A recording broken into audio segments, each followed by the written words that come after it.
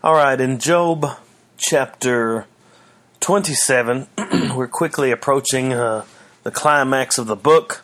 I think that from here to about chapter 30, 31, Job is going to give a stern rebuke in these chapters to his friends. Of course, we've seen this before. And then after that, Job is going to cease from speaking, and another man's going to pop up in chapter 31 named Elihu, and he is going to give us some words, and then God himself is going to show up. So we've seen the friends that have come, and Job has suffered in just about every point in his life. He's gotten as low as pretty much any man can possibly get, and then he is, we've been seeing through all these chapters that he has also suffered at the hands of these friends who have come and basically repudiated his worldview in God's grace, God's sovereignty, all these things. And then we've seen Job hold fast to his integrity. We've seen him waver a little on a few points.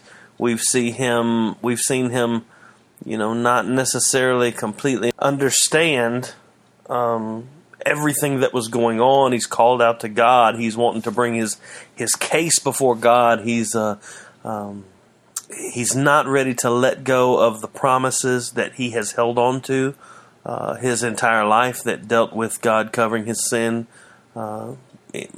with faith in the sacrifices. And so Job is going to, his friends have stopped speaking now, and Job is going to basically, chapter 27 here is a warning. And it's a warning that Job, of course, brings to his friends, but it's also a warning to us as the readers. It's a warning to those who mislead God's people, or who try to,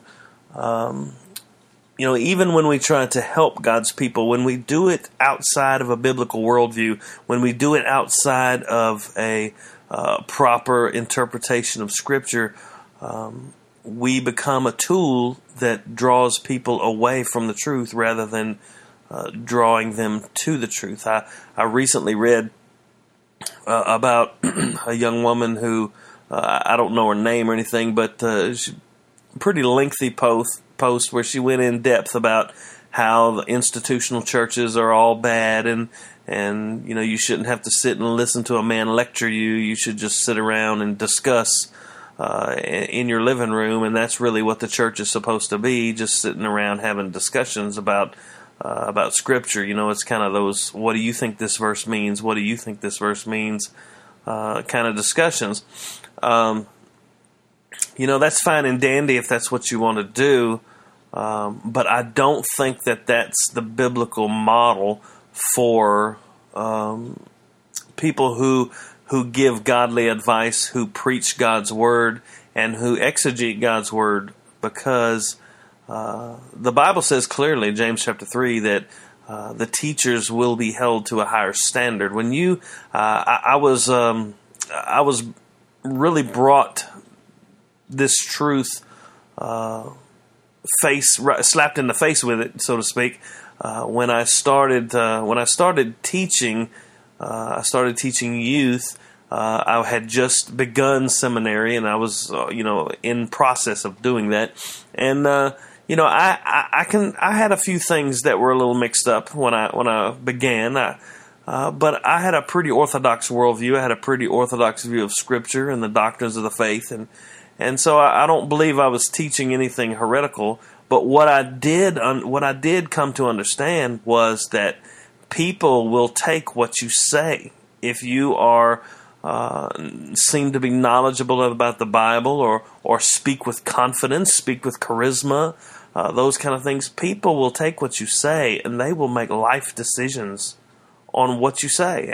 And not only that, when we're dealing with the Bible, we're dealing with God's Word, these decisions that people make could be eternal ones. I mean, they could be eternal decisions, and that's a scary thing. And anyone who's teaching, ministering, counseling, doing these things, if that responsibility, if that burden and it is a burden, is not in the forefront of their mind, I think something's wrong. I don't think that burden should seize us with fear in such a way that we're unable to speak. I think God has clearly revealed His will in Scripture, and that will is clear. But the Bible says to study to show yourself approved. We will see that God will hold these three friends accountable. Even though, in the beginning they were trying to help, they thought that they were doing right, they thought that their worldview was correct, and they were given good advice, and they really wanted Job to be better and to do better and to bounce back from all these things. God is going to chastise them, and God's going to punish them, and He's going to leave, we'll see this later on, but He's going to say, if Job will pray for you, then I'll let you off the hook. Not necessarily in those words, but what we're going to see is Job is going to address all three friends here, and basically, without knowing it, they have aligned themselves with Satan. They've aligned themselves. They have been giving Job advice, telling him that he should just forsake all the promises that he's held on to. He should forsake the righteousness that was his through the sacrifices that he made, which pointed to Christ's sacrifice.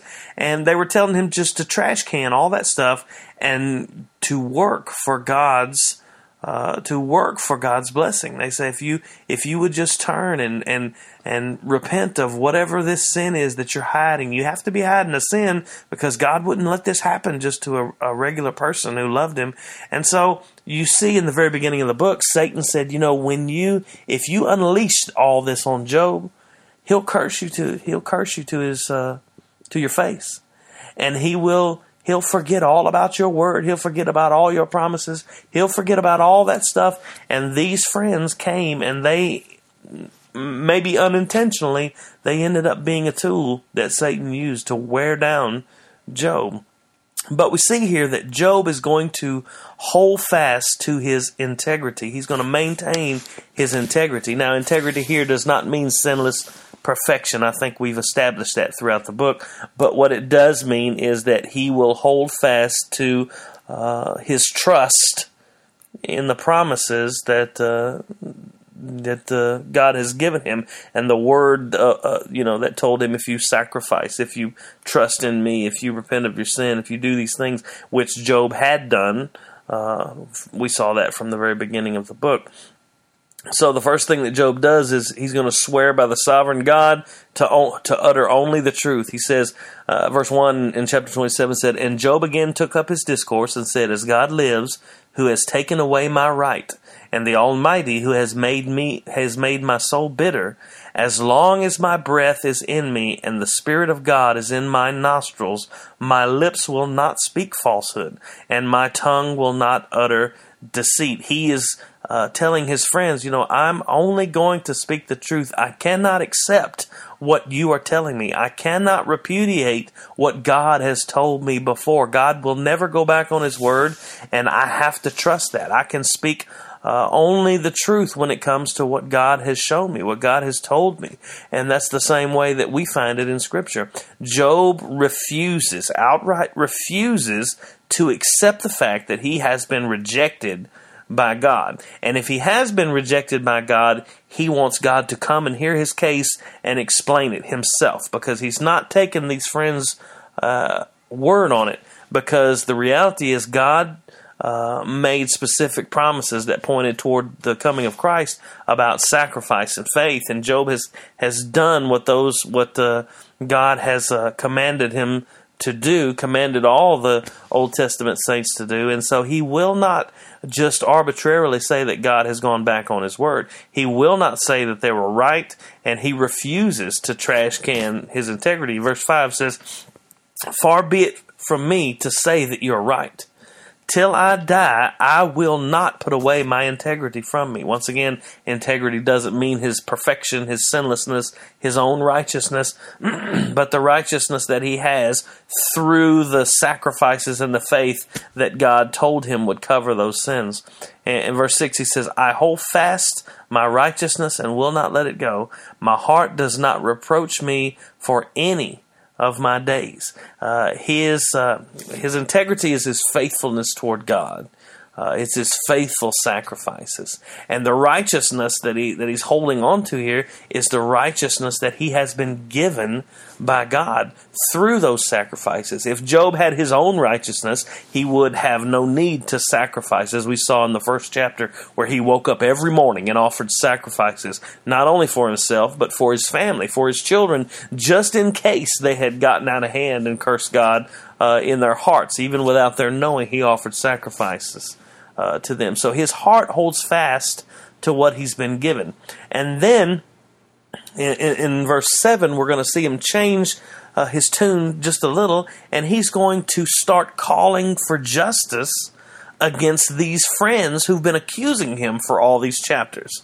He's going to pray for judgment against them. Verse 7 says, "Let my enemy be as the wicked, and let him who rises up against me be as the unrighteous. For what is the hope of the godless when God cuts him off, when God takes away his life?" Who are the wicked that he's talking about? Who is his enemy? Who is the one that has risen up against him? Well, the only people in this story that are coming against Job are his three friends that showed up to comfort him. And we've seen from the beginning of the story, they started out very confident in their worldview. They started out, ready to counsel him, ready to help him, to tell him what he needs to do. And then as Job's worldview collided with theirs, the interchange has gotten more and more hostile. It's gotten more and more antagonistic until we get to this point where now I can picture them just screaming at each other. I can picture them as Job saying that they're rising up against him. He knows that when God cuts a man off, there's no hope for him. So he's praying that God would cut these men off, cut these off that have risen up against him. Job is praying. It's what's called an imprecatory prayer. We see these sometimes in the Psalms, and it seems to be pointed directly at the friends who've been giving him all this advice. An imprecatory prayer is a prayer that it calls for the destruction of one's enemies. It calls for the destruction of the wicked. You see these, they're sometimes called imprecatory psalms, where David or Solomon or Asaph or whoever's writing the psalm will say, God, let their teeth be shattered upon the rock, or something like that. He's praying for the wicked to be destroyed. And it seems like here in Job, he's pointing that to his accusers. So in verse 9 and 10, Job gives his accusers a warning. And this warning is coming in the guise of, when you set yourself up against God, even inadvertently, I don't believe these friends have come, rubbing their hands together saying, we're going to give Job bad advice, we're going to pull him away from his God. I think they genuinely believe the worldview they're espousing. They genuinely believe that in this life, if you do good, you get good. And when you do evil, then evil happens to you. And God doesn't allow good to happen to evil people, and he doesn't allow evil to happen to good people. And of course, we know that's not true, but I think that they generally believe that. And so Job warns his accusers. In verse 9, he says, he was talking about these wicked whom God cuts off. It says, "Will God hear his cry when distresses come upon him? Will he take delight in the Almighty? Will he call upon God at all times?" Job, he's intimating that God won't hear the godless when he's cut off. When God cuts you off, when God cuts a man off, his prayers are no longer heard. Now, we have to be careful here. We're not saying that God is up in heaven and somebody's praying, "God, please help me," and God's going, "Nope, I'm not listening to you." When God cuts a man off, the way that looks in his life is that he doesn't want God. Let me explain that. In Romans chapter 1, we see the picture of sinners who exchanged the truth of God for a lie. They exchanged the worship of God to worship idols, and God turned them over to what they desired. In Romans 1, 3 times it says they exchanged God for something else, and God gave them what they wanted and turned them over. Many people have come to me and say, I just believe that I have maybe committed the unpardonable sin, and I'm worried that God just won't forgive me. And I can always tell them, if you're worried about the fact that you've committed the unpardonable sin, it's proof positive that you haven't committed the unpardonable sin, because the ones who God has turned over, the ones who God turns over to what the Bible calls a reprobate mind, the ones who God takes his hands off of and just lets them go out into their sin, they don't want a relationship with God. They don't care about God. When you mention God and you talk about God, they don't want to listen to it. They don't want to hear it. They could care less about it. So that is the evidence that God has turned somebody over, when they don't desire him.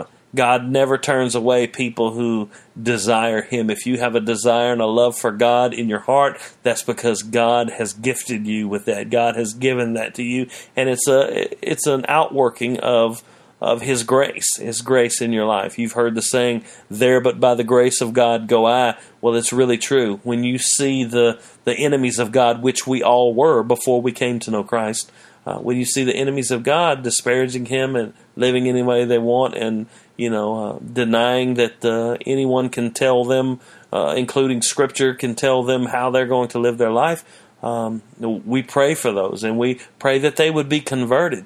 But when God turns someone over, that's what they look like. It's not that somebody's praying, "Oh God, please help me," and God's like, "Nope, I've turned you over."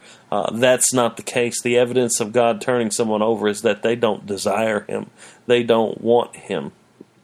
Job here, he asks whether the godless will even attempt to cry to God.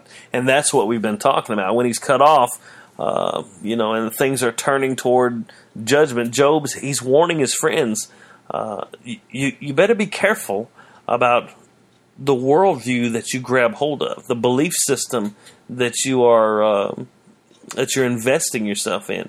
Because if it's idolatry in your mind, you don't want God to turn you over.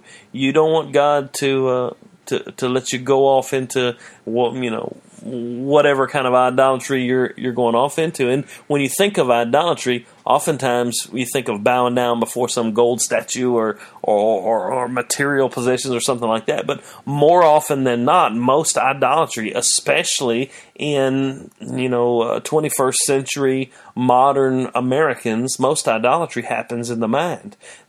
They will invent a god that suits their desires. Now they'll call him the God of the Bible. They'll call him Jesus, but their Jesus will love the sin that they love to do. He will excuse the sin that they are enjoying, and that is idolatry. Job asks whether the godless will even attempt to cry to God when he's cut off and things are turning toward judgment. He's warned his friends that they're going to be the ones cut off. He's warned his friends that they'll be the ones who'll be crying to God for mercy if they keep misrepresenting God, if they keep teaching false doctrine about God. The consequences of those things are severe. I'd hate to stand before God and have him tell me that I misrepresented him. I led people astray. That frightens me beyond all beliefs, and that's why we have this infallible rule of faith, which is the Scriptures that tell us these things. So Job is basically in this chapter giving his friends a warning. He's giving a warning to all those who would mistreat or misinform or lead astray God's people. He in the next section, he's going to instruct his friends about God, and he's going to instruct them about those who oppress God's people. Verses 11 and 12, Job resolving to teach his friends about God. He says, "I will teach you concerning the hand of God. What is with the Almighty I will not conceal. Behold, all of you have seen it yourselves. Why then have you become altogether vain?" It's interesting that same word "vain" in the Greek translation, in the Greek Septuagint, the Old Testament, is the same word that Paul uses in Romans 1, where it says they have become vain in their imaginations, the very passage we were talking about. Job says that I'll teach you. Job promises not to withhold what he knows about God, about the Almighty. They have rejected the truth of the true God, and Job's going to instruct him. Job's going to teach him the fate of those who oppress the righteous. Verse 13 says, "This is the portion of a wicked man with God, and the heritage that oppressors receive from the Almighty." Notice the change that we've seen from the beginning of the book until now. Job's friends have been the ones accusing Job of wickedness, accusing Job of unrighteousness, accusing Job of hiding some secret sin. And what they've been doing by misrepresenting God is they've been oppressing Job and causing even more suffering. And so now Job is turning the tables on them, and he's saying, look, I'm going to show you what the oppressors of God are going to receive from the Almighty. And so Job, he's going to teach them that the portion, what God will give the portion of the wicked.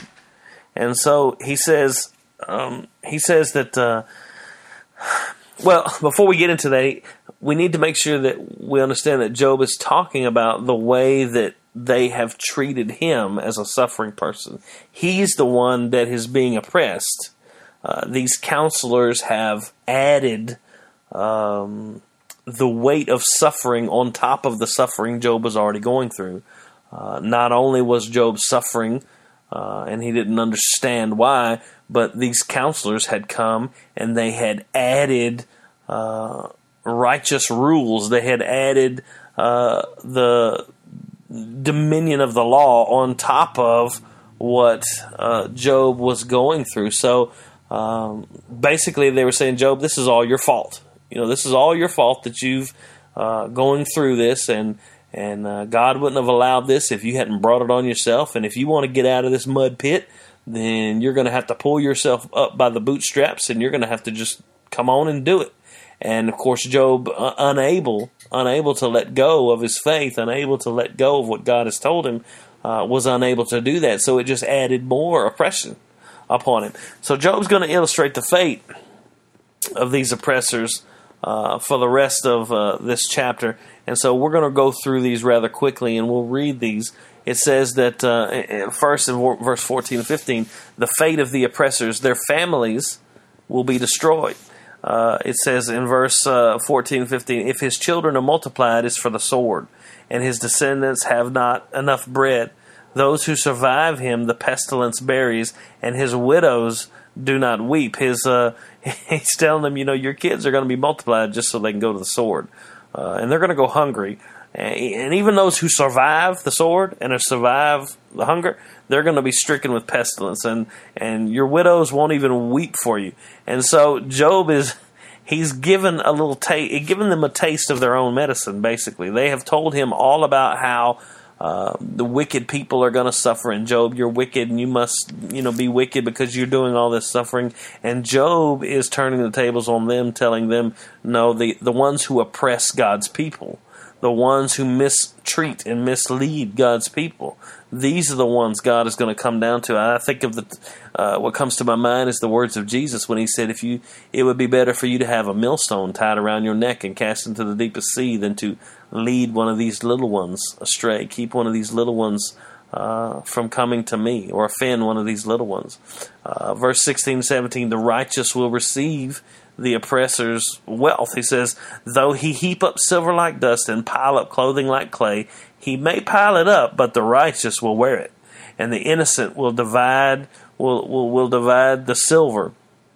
So that's pretty well. You can see the fact that there's coming a day when all things will be made right, when the oppressors of God's people will pay for the oppression that they've done, or they will call out to a holy God, and Christ will pay for their sin just like he paid for our sin. I want to make sure that you understand that there's an us versus them mentality going on here, because Job has suffered about all he's going to suffer. I can see him getting very, very upset with these guys. But we need to realize that more often than not, if I'm going to interject myself into this story, I'm probably going to end up being one of the friends more often than I'm going to be the righteous Job. If we're honest, that's, we are a selfish people. We're sinful people, and it's only by God's grace that we come to know Him. It's only by God's grace that we come to walk in His ways. And as we learn, we grow and we become more like Christ. But I can see myself in some of these friends as they, have tried to counsel people and to help them to get over their suffering without understanding the fact that, sometimes suffering is just because we live in this fallen world. And I believe Job is not talking basically about the people who sin or people who are unrighteous. Job has changed the subject, not from the friends were saying, Job, if you sin, if you're unrighteous, this is what's going to happen. Job has changed. He's changed the standard to saying, no, more likely, if you oppress God's people, if you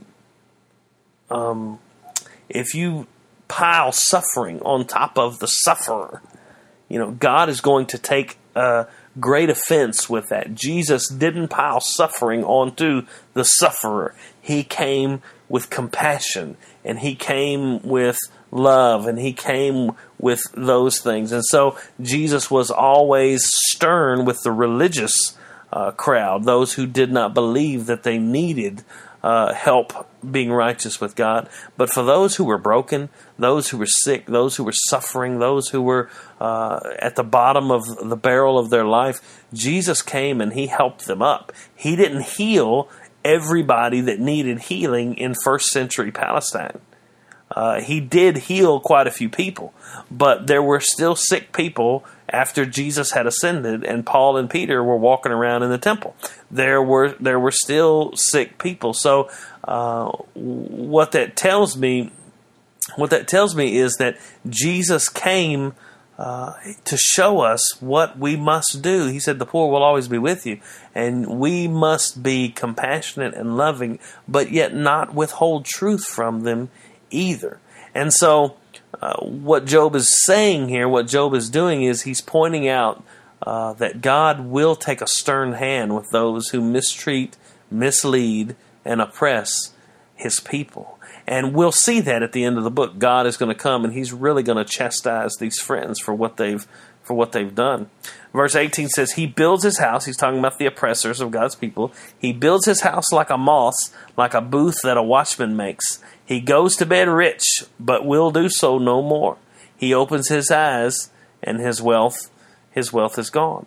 The oppressors of God's people don't have security in earthly things. See, that is the key that is going on with his friends. They have put their security in earthly things. They have put their stock in earthly things. They're trying to counsel Job in order to get him back to prosperity and out of the mire of poverty, out of the mire of the business that he lost, the family that he lost. And the reality is that when you put your faith in those things, Job refuses. Outwardly refuses to go along with their system just so he can get his stuff back. He's telling his oppressors here that you're putting your faith, you're putting all of your security in these things, but don't you know you'll go to bed rich? You open your eyes and poof, it'll be gone. Your wealth is gone. You don't have a leg to stand on. What you are trying to tell me to put my faith and trust in is something that cannot last and will not last. And so he's telling them that the oppressors of God's people, the misleaders of God's people, they're going to put their hope in earthly things, and those earthly things will always fail them. Verse 20 says, it says, terrors overtake him like a flood, and in the night a whirlwind carries him off. 21 says, the east wind lifts him up and he's gone. It sweeps him out of his place. They'll be removed from their place. Terrors overtake them and carry them off. They cannot put their stock in anything other than God. And if you do, you will be swept away with the tide. So many times we see this in people's lives. They think about What is something that you need in life in order to be happy? Whatever it may be.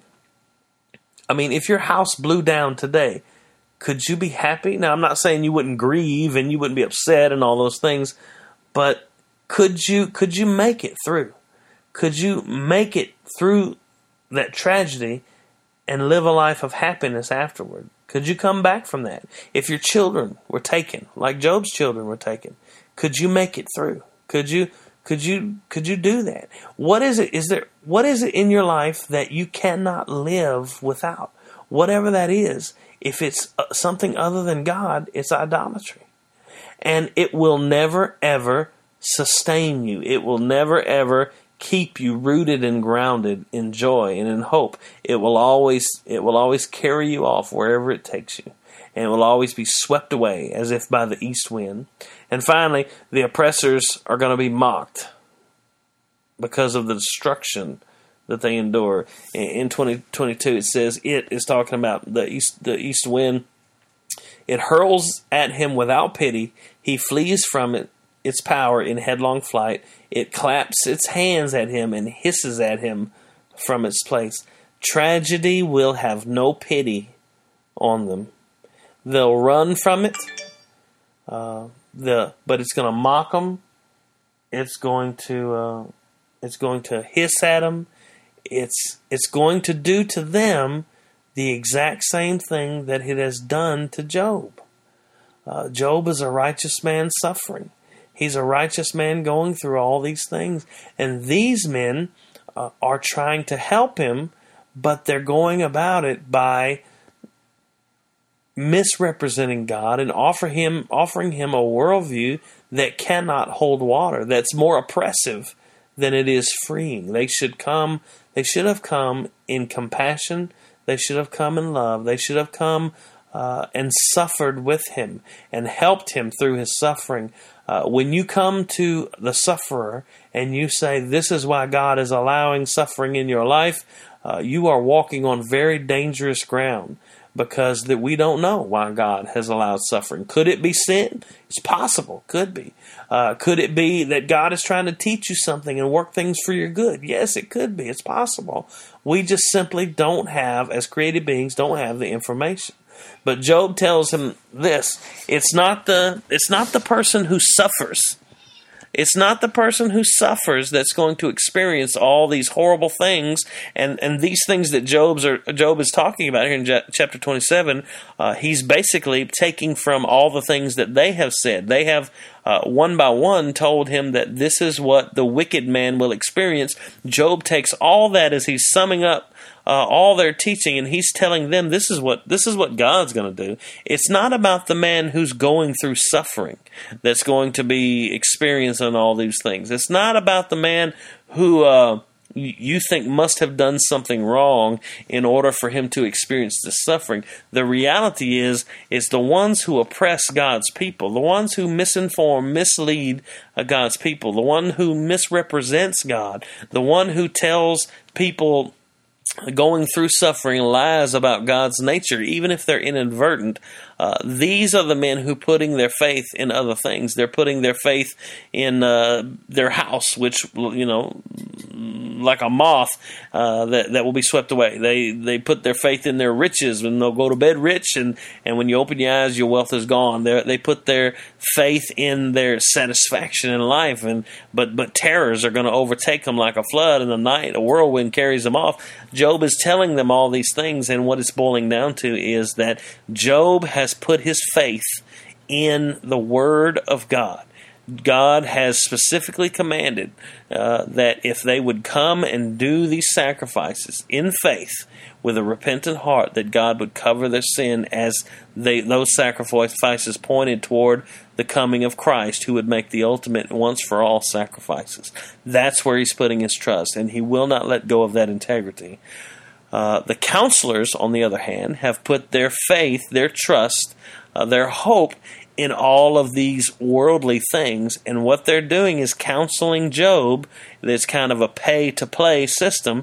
If you'll just work if you'll just do right, if you'll just do what you're supposed to do, God will give you all this stuff back. They're putting their faith in their houses and their riches and their comfort and all those things. And so what Job is letting them know is, no, sir, it's not just the wicked man that's going to lose all these things. It's not just the man who is suffering that you assume must be going through all these things.